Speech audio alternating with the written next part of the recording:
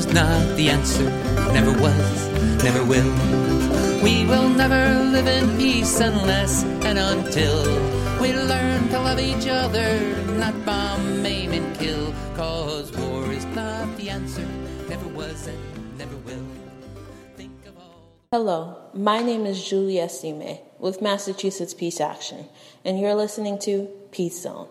Peace Zone is a series featuring a wide variety of expert speakers who all want the same thing, peace. We'll do our best to keep you up to date with the most pressing issues of injustice.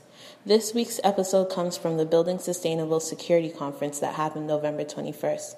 This segment features Cassandra Bensahih, the co-director of Ex-Prisoners and Prisoners Organizing for Community Advancement. Hi, everybody. I'm Cassandra Bensahih, and I'm here from an organization known as EPICA.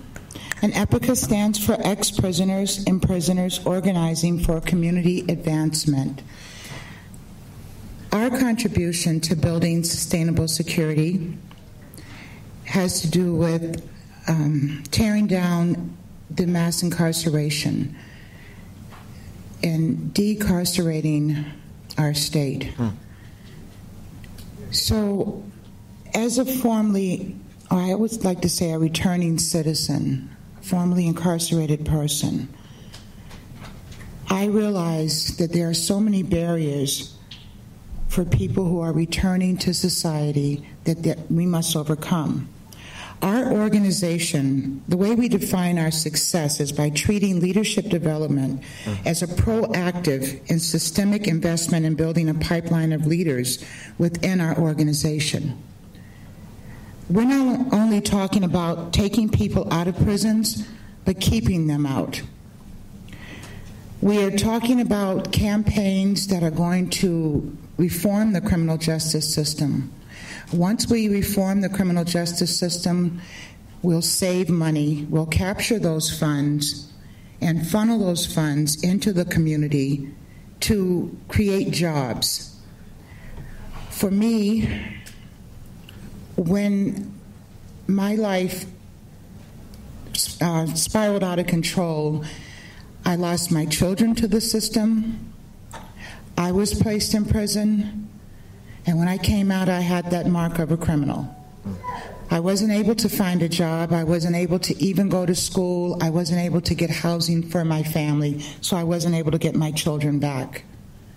Had it not been for opportunities provided to me by this organization to give me the sense that I was worthy, that I had a place in the community again, that there was something that I could still do, that I wasn't just locked out of everything. They told me that I had a voice, that I had a story to tell, that I could be useful in the community, that once again there was something that I could do meaningful in this life.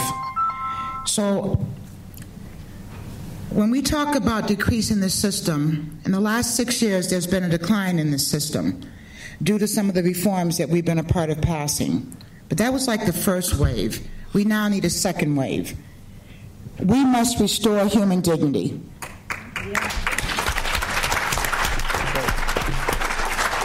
Dealing with people not as bad people, but create opportunities on a local level, looking for new ideas, innovative, diverse partnerships with employers. Because, we can talk about job training all day, but if there's no access to the jobs, then the trainings are useless. We have to invest in our youth and make sure we're looking at the collateral consequences. We need to change the mass incarceration rate and the growth. We must stop disconnecting people from society due to the mistakes that they've made and paid for. We have all done something we're not proud of in our lives, but we don't have people reminding us of it at all the time. I'm talking about a way to recognize redemption in poor blacks, Latinos, whites, ways to keep our youth engaged and encouraged, excited about their future. If you think about it, people, what do you want to do in the years to come? What do you want to say you fought for? What do we stand for? Justice, equality, and ending mass incarceration. That's what's going on today. 1 in 4 kids go to sleep without food. Housing is a big issue. Yet prison systems are getting stronger and bigger.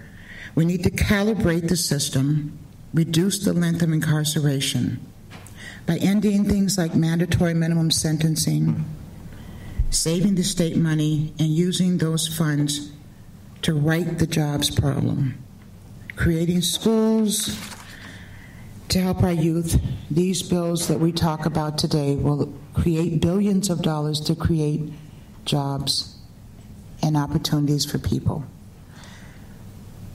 Our bills are called, there's one called the Justice Reinvestment Bill. It's fashioned after a movement that we're going to talk about in our workshop, Jobs Not Jails. That is a people's movement. So if you come to our workshop, we'll talk more about Jobs Not Jails and how you can get involved in it. It's a real powerful movement, and it's sweeping across the state. I'd just like to say that because of the opportunities I was given at Epica, I am now the director of the organization. I help identify leaders. I share the knowledge that I get, the education. I register to vote. I fight for these campaigns to get passed. I've been a part of passing laws like removing the criminal question box off all applications in the state of Massachusetts. That's a law today, you know? So even though that's a law and we get our foot in the door, you still have to sell yourself. So someone has to tell people what it's like to sell yourself, what it's like to build yourself up. I'm proud to say that I'm a face today of what it's like to be rehabilitated and what it's like to have your place in society. I remember what I wanted to be when I grew up, and I'm that face today. Thank you, Cassandra Bensahih, for featuring the segment of Building Sustainable Security. For more information about upcoming events, visit www.masspeaceaction.org. Thanks for listening, and have a great rest of your day.